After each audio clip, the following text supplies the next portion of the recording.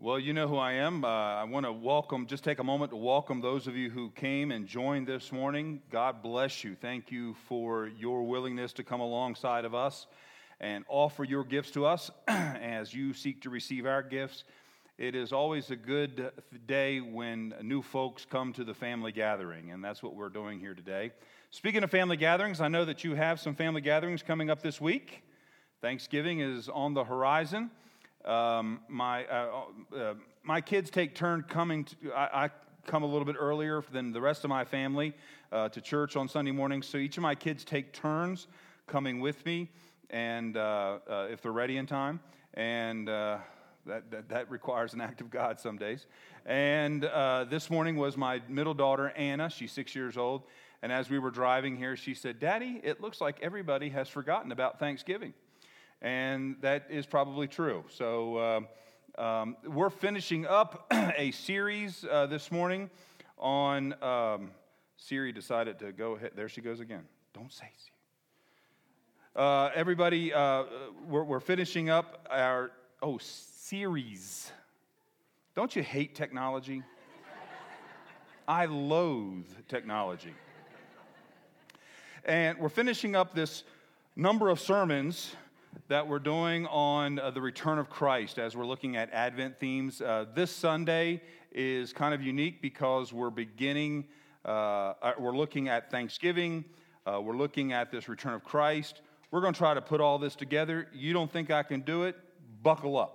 We're going to get through this. So I'm going to be reading from Matthew chapter 26. Matthew chapter 26, beginning in verse 26. And so as you find that, it's an interesting text to be using for Thanksgiving, but I pray that you'll see where this is going by the end of our message today. So beginning in chapter 26, verse 26 of Matthew. Now, as they were eating, Jesus took bread, and after blessing it, broke it, and gave it to the disciples and said, "Take, eat. This is my body." And he took a cup, and when he had given thanks, he gave it to them, saying, "Drink of it, all of you. For this is my blood of the covenant, which is poured out for many for the forgiveness of sins." And are you ready? Verse 29. "I tell you, I will not drink again of this fruit of the vine until that day when I drink it new with you in my Father's kingdom." Let's pray. Lord, we have heard your holy and perfect word. And now, O God, bless us as we seek your Holy Spirit in understanding and applying that which you are about to teach us today. May the words of my mouth, may the meditations of our hearts be acceptable in your sight. In Jesus' name, amen. My favorite Thanksgiving story that you'll probably hear multiple times is when I was in about third grade.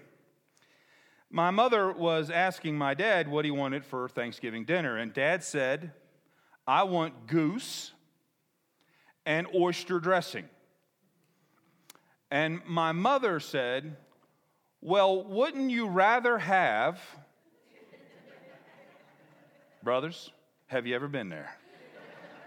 We've all been there, haven't we?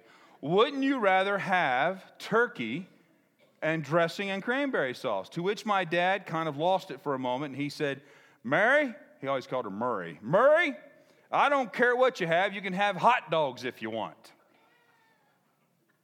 That was the wrong thing to say. Now, as a young kid, I thought that was exciting because I love hot dogs.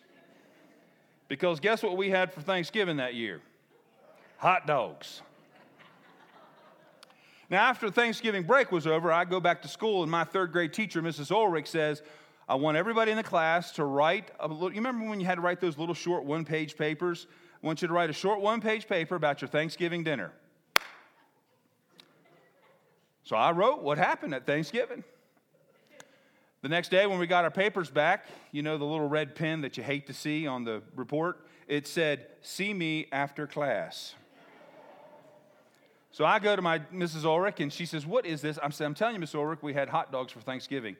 Well, that conversation didn't go well. That elicited a note that went home to my mother, and then a schedule of a parent-teacher conference where my mother had to come and tell Miss Ulrich, "Yes, we had hot dogs for Thanksgiving." But they were turkey hot dogs. Now, family dinners, especially holiday family dinners, Thanksgiving, Christmas, these are events that we dread, but at the same time, we look forward to them. The problem is that all the hype of how wonderful these events ought to be never really lives up to the hype. Now, who actually sits all on one side of the table with plates that are millimeters from each other? No one does that. And then, of course, there's these pictures of Thanksgiving where you have everybody who is perfectly dressed, perfectly made up after they have slaved all day in a hot kitchen over a hot stove. This is not real. And then, of course, one of my favorite shows on the planet, Blue Bloods. Can I get an amen? Now, this is wonderful, but completely and utterly unbelievable. Why? Because what family sits at a table together and discusses divisive political issues and agrees to disagree agreeably? Does not happen. This isn't real, but it's what we aspire to. And then, of course, one of my wife's favorite shows, Downton Abbey. My favorite line is when the Dowager asks, "What is a weekend?" Yes. The only show that I really like, the only movie that I really love is Christmas Vacation. At least this movie pays tribute to the chaos that we all understand at family gatherings. But really, growing up in my own home as a child, and frankly, as an adult, this is really more like what our family celebrations are like. Everybody around the table, and my wife, Shauna, serving all of the guests, all of the children. Okay, well, maybe me too. But she never, ever sits down for a meal. You probably experienced some of that as well. Now, many of you will be gathering with family and friends this coming week. And really, the only advice that I can give to you is you just go into it with a positive attitude. That's really all I can tell you. Perhaps another bit of suggestions that I can say to you is that when your conservative brother-in-law begins to debate with your niece, who's a college sophomore and now a freshly minted, enlightened socialist, my recommendation is just go check to see what the score of the game is. Now, although Thanksgiving is technically a national holiday, it is near and dear to those of us who are Christians because we too celebrate a Thanksgiving every single Sunday. Now, we call it by different names. Sometimes we call it the Lord's Supper. Other times it's called Holy Communion. That's in the real wealthier Christian churches. There are those who prefer Bible names for Bible events, and they go to the book of Acts, and they see that in the book of Acts, this is called the breaking of bread, the service of the breaking of bread. Or perhaps you might have heard, if you come from other churches, the term the Eucharist as a word used for this. You know, the irony is that of all the words that are used in the Bible, the word Eucharist is used the most times to celebrate this. The problem is that we don't really understand that the word Eucharist is really the Greek word for thanksgiving or to give thanks. We are celebrating a thanksgiving, a Eucharista, a Eucharist, every time we come to this table. Now, artists throughout the centuries have tried to capture the power of this moment. This is Karl Bloch's late 19th century version, with Judas skulking away from the table while the Lord's Supper, Holy Communion, the Eucharist, is being celebrated. This is always a debate among folks in Bible study. Did Judas receive the Lord's Supper before he betrayed Jesus, or did he receive it at all? Karl Bloch says he didn't receive it at all. There's another artist, Tintoretto, one of my favorite artists. He did actually several paintings of the Lord's Supper. This is one of them, but this is the most popular version of the Lord's Supper. I can remember the day this went up on the screen in art history class at the University of Lynchburg. Everybody in the class sort of gasped. This isn't the usual kind of setting we think of when we think of the Lord's Supper. I mean, after all, what we have here is people scurrying around, dogs eating scraps from the table, spirits filling the room. Frankly, I love it. One of the reasons is that the chaos of it is really more like the chaos of our own family and friend gatherings for Thanksgiving. But we would be remiss if we did not think of the most famous depiction of the Lord's Supper by Da Vinci in Milan. Originally on a wall in a cafeteria, would throughout the centuries be used as a stable, and again as a church and a tourist trap, a place for tourists to go. And it's this image, which first of all is unbelievable. Again, who sits all on one side of the table? And yet it has influenced even our understanding in popular art and popular culture. You got Emperor Palpatine there in the middle. Darth Vader, ironically, in the place of Judas. Now, we could have a lesson about that, couldn't we? I know some of you are thinking that I just committed heresy. Now, as we conclude our focus on the return of Christ in this couple of week series, we need to remember that the Hebrews understood the last days as a great feast. The idea of a great feast is in the Old Testament and the New Testament alike. As a matter of fact, if you go and you read some of the ancient writings of rabbis, Jewish teachers, one rabbi writes, "The Lord will recline at the table, the patriarchs and the righteous at his feast, and they will again eat in Eden." In another ancient Jewish compilation, we read, "At the last coming, the Lord will lead out Adam and the patriarchs and bring them into Eden that they may rejoice." Eden, that image of creation restored to the very glory of the moments of the creation in Genesis chapter 1.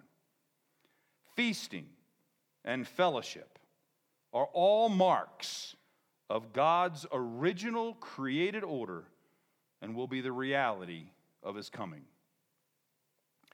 Now, when we started this series several weeks ago, we started with Isaiah. You might remember this when we talked about Isaiah teaches us about the mountain of the Lord. Remember the importance of the mountain. Mountains are where God meets us. And on the mountain, Mount Moriah in Jerusalem, where the temple was built, was where Christ will come again. The Lord, on this mountain, Isaiah writes, the Lord of hosts will make for all peoples a feast. Isaiah goes on and tells us more about this feast, a feast of rich food, and the Lord God will wipe away tears from all faces. Pay attention to that. Don't forget that word. And the reproach of his people he will take away from all the earth. If you're making notes, that's Isaiah chapter 25, verses 6 through 8. You might want to go back and read the whole of that chapter. Even in the Psalms, the psalmist talks repeatedly about the great feast. In Psalm 116, there's the image of raising the cup as a way to honor the Lord. That act of respect, that act of gratefulness is something that we still use today when we raise our cup to honor the host or hostess of the meal to which we have been invited.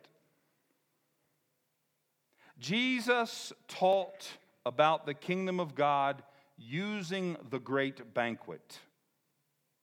Just a few chapters before in the gospel lesson that I read to you today, in Matthew chapter 22, if you have your Bibles or on your phones, I encourage you to turn to it. Matthew chapter 22, verses 2 through 14.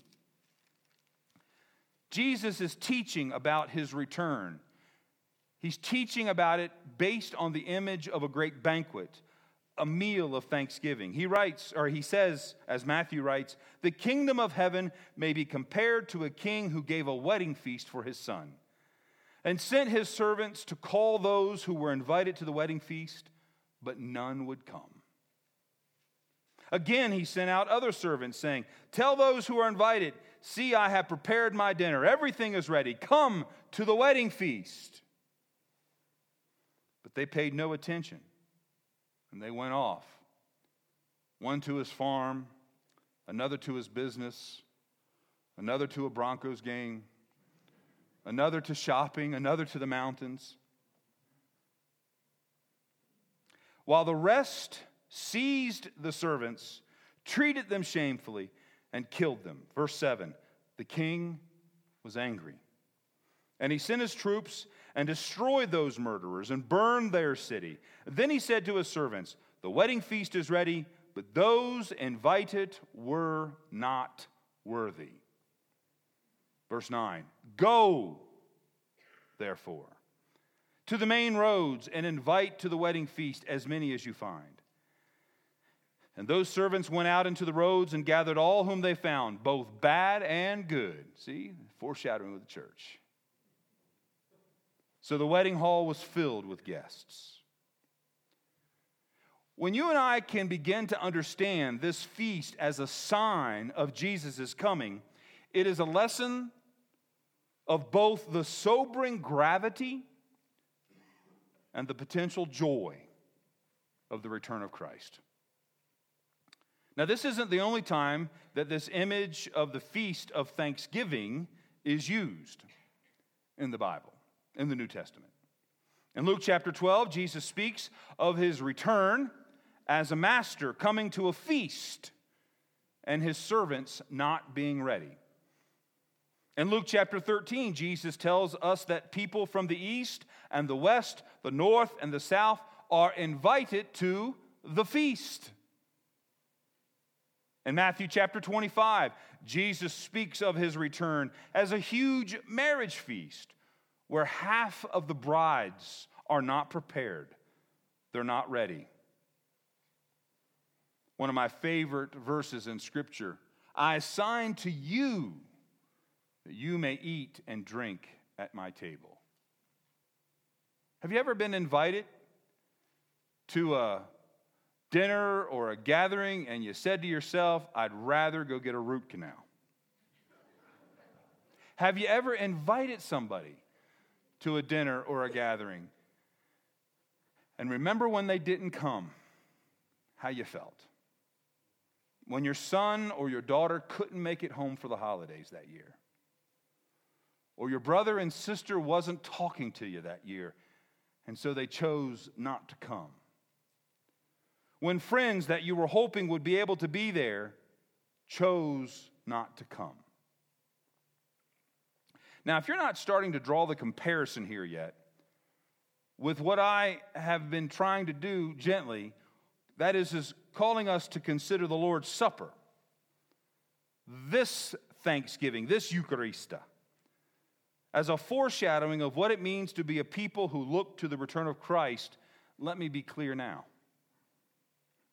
This idea of Christ's eventual return, his triumphant return, isn't something that we're called to think about just once or twice a year. It isn't something that we're even called to think about once a week. It's something that we're called to consider every day. Every moment of every day. That is that we are called to live our lives in the hopeful expectation that today will be the day that Christ will come. The return of Christ, the Bible says, will be a great banquet. In just a moment, I'm going to go to Revelation chapter 19, if you want to flip over there. And in the last couple of chapters of the book of Revelation, John, as he's recording this, begins to describe what the day of Christ's return will look like, what it will sound like, what it will smell like. This past week, our three children were asking me, Dad, what's heaven like? And as I began to explain all of the biblical definitions and the biblical description of what's heaven's like, they started to get a little bored. Until I mentioned it's like a great banquet. My son's eyes got big as saucers. He's a chip off the old block. In chapter 19 of Revelation, John, the writer, describes what he hears, what he sees. He says, he hears, "Hallelujah, salvation and glory and power belong to our God, for his judgments are true and just." In verse 1 of chapter 19, in verse 3 of chapter 19, John tells us about the smoke, which throughout the book of Revelation is almost always correlated with the incense that is being burned in that great throne room of the kingdom of heaven. Incense almost always being connected to the prayers of the saints, the prayers of God's people that billow up, the aroma being pleasing to God. And then in verse 9, "Blessed art those who are invited to the marriage supper of the Lamb." Each week, you and I are invited to the Lord's Supper, a foreshadowing of the marriage feast, a feast whose effects are outlined in Revelation chapter 21, verses 2 through 4. John writes, "And I saw the holy city, the new Jerusalem, coming down out of heaven from God, prepared as a bride adorned for her husband. And I heard a loud voice from the throne saying, 'Behold, the dwelling place of God is with humans. He will dwell with them, and they will be his people, and God himself will be with them as their God.'" Are you ready? Verse 4. "He will wipe away every tear from their eyes, and death shall be no more. Neither shall there be mourning, nor crying, nor pain anymore, for the former things have passed away." Does that sound familiar? Remember when we began this message, I read to you from Isaiah chapter 25? Let me just remind you of it. "On this mountain the Lord of hosts will make for all peoples a feast of rich food." Are you ready? "And the Lord God will wipe away tears from all faces, and the reproach of his people he will take away from all the earth." You see, the scriptures have come full circle. The big story, the big narrative, the meta-narrative of the Bible is clear. The prophecies of Isaiah have been fulfilled. The scriptures finally declare the full victory of Jesus Christ, his kingdom established forever and ever. All right. So what's the takeaway from today? Well, the Lord's Supper, Holy Communion, the breaking of bread, the Eucharist, the Thanksgiving meal, looks backward to the death of Christ, to the present as communion with the living Christ and with each other, and the future of the promise of eternal life. Now, I think we do probably a pretty good job here reminding you when we celebrate this, the Thanksgiving meal, the Lord's Supper, that we are to remember the death of Christ and his resurrection. I think we do a pretty good job here reminding you that this is a celebration, that we are in communion with Christ who invites us and with one another, with all Christians throughout the world. But what I think we have too often failed to remind you, and I take full responsibility for that, is that this supper looks to the promise of eternal life. This supper looks to the hope of Christ's return. This supper is just the prelude, the forward, the preface of the marriage feast, our feast, a feast that each of us has been invited to by name, a feast to which you and I are honored guests as the host lifts the bread and blesses the cup. Feast. Did you know that there's a lot of words that are used to describe celebrations and holidays of the Christian faith that aren't really the words the church uses to describe it? So, for example, the holiday that we celebrate the resurrection of Christ, we call it Easter, right? But that's not what the church calls it.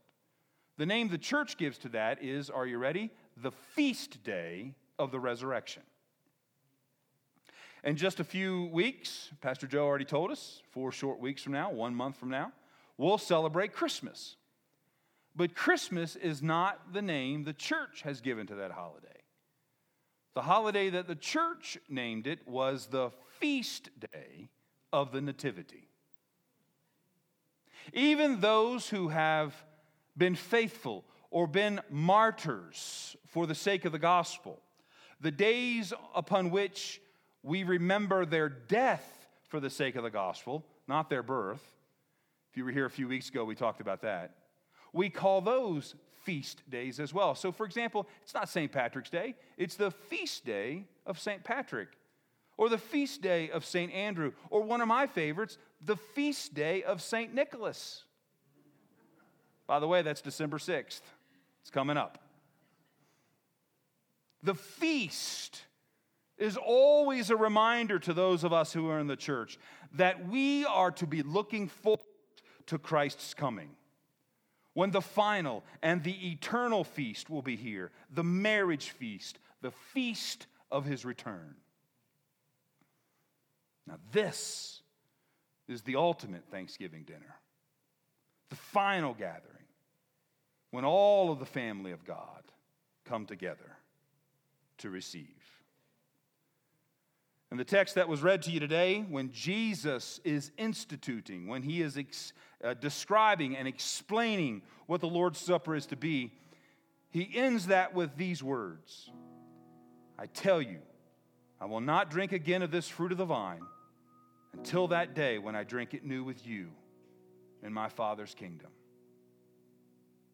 I don't know about you, but I'm really looking forward to the day when Christ comes again to share the feast with us, to say to you, to say to me, let us share the cup together.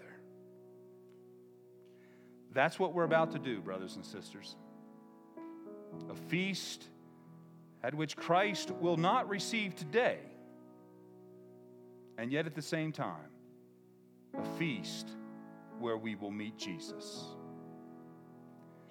Almighty God, we thank you for the feasts that you are preparing for us.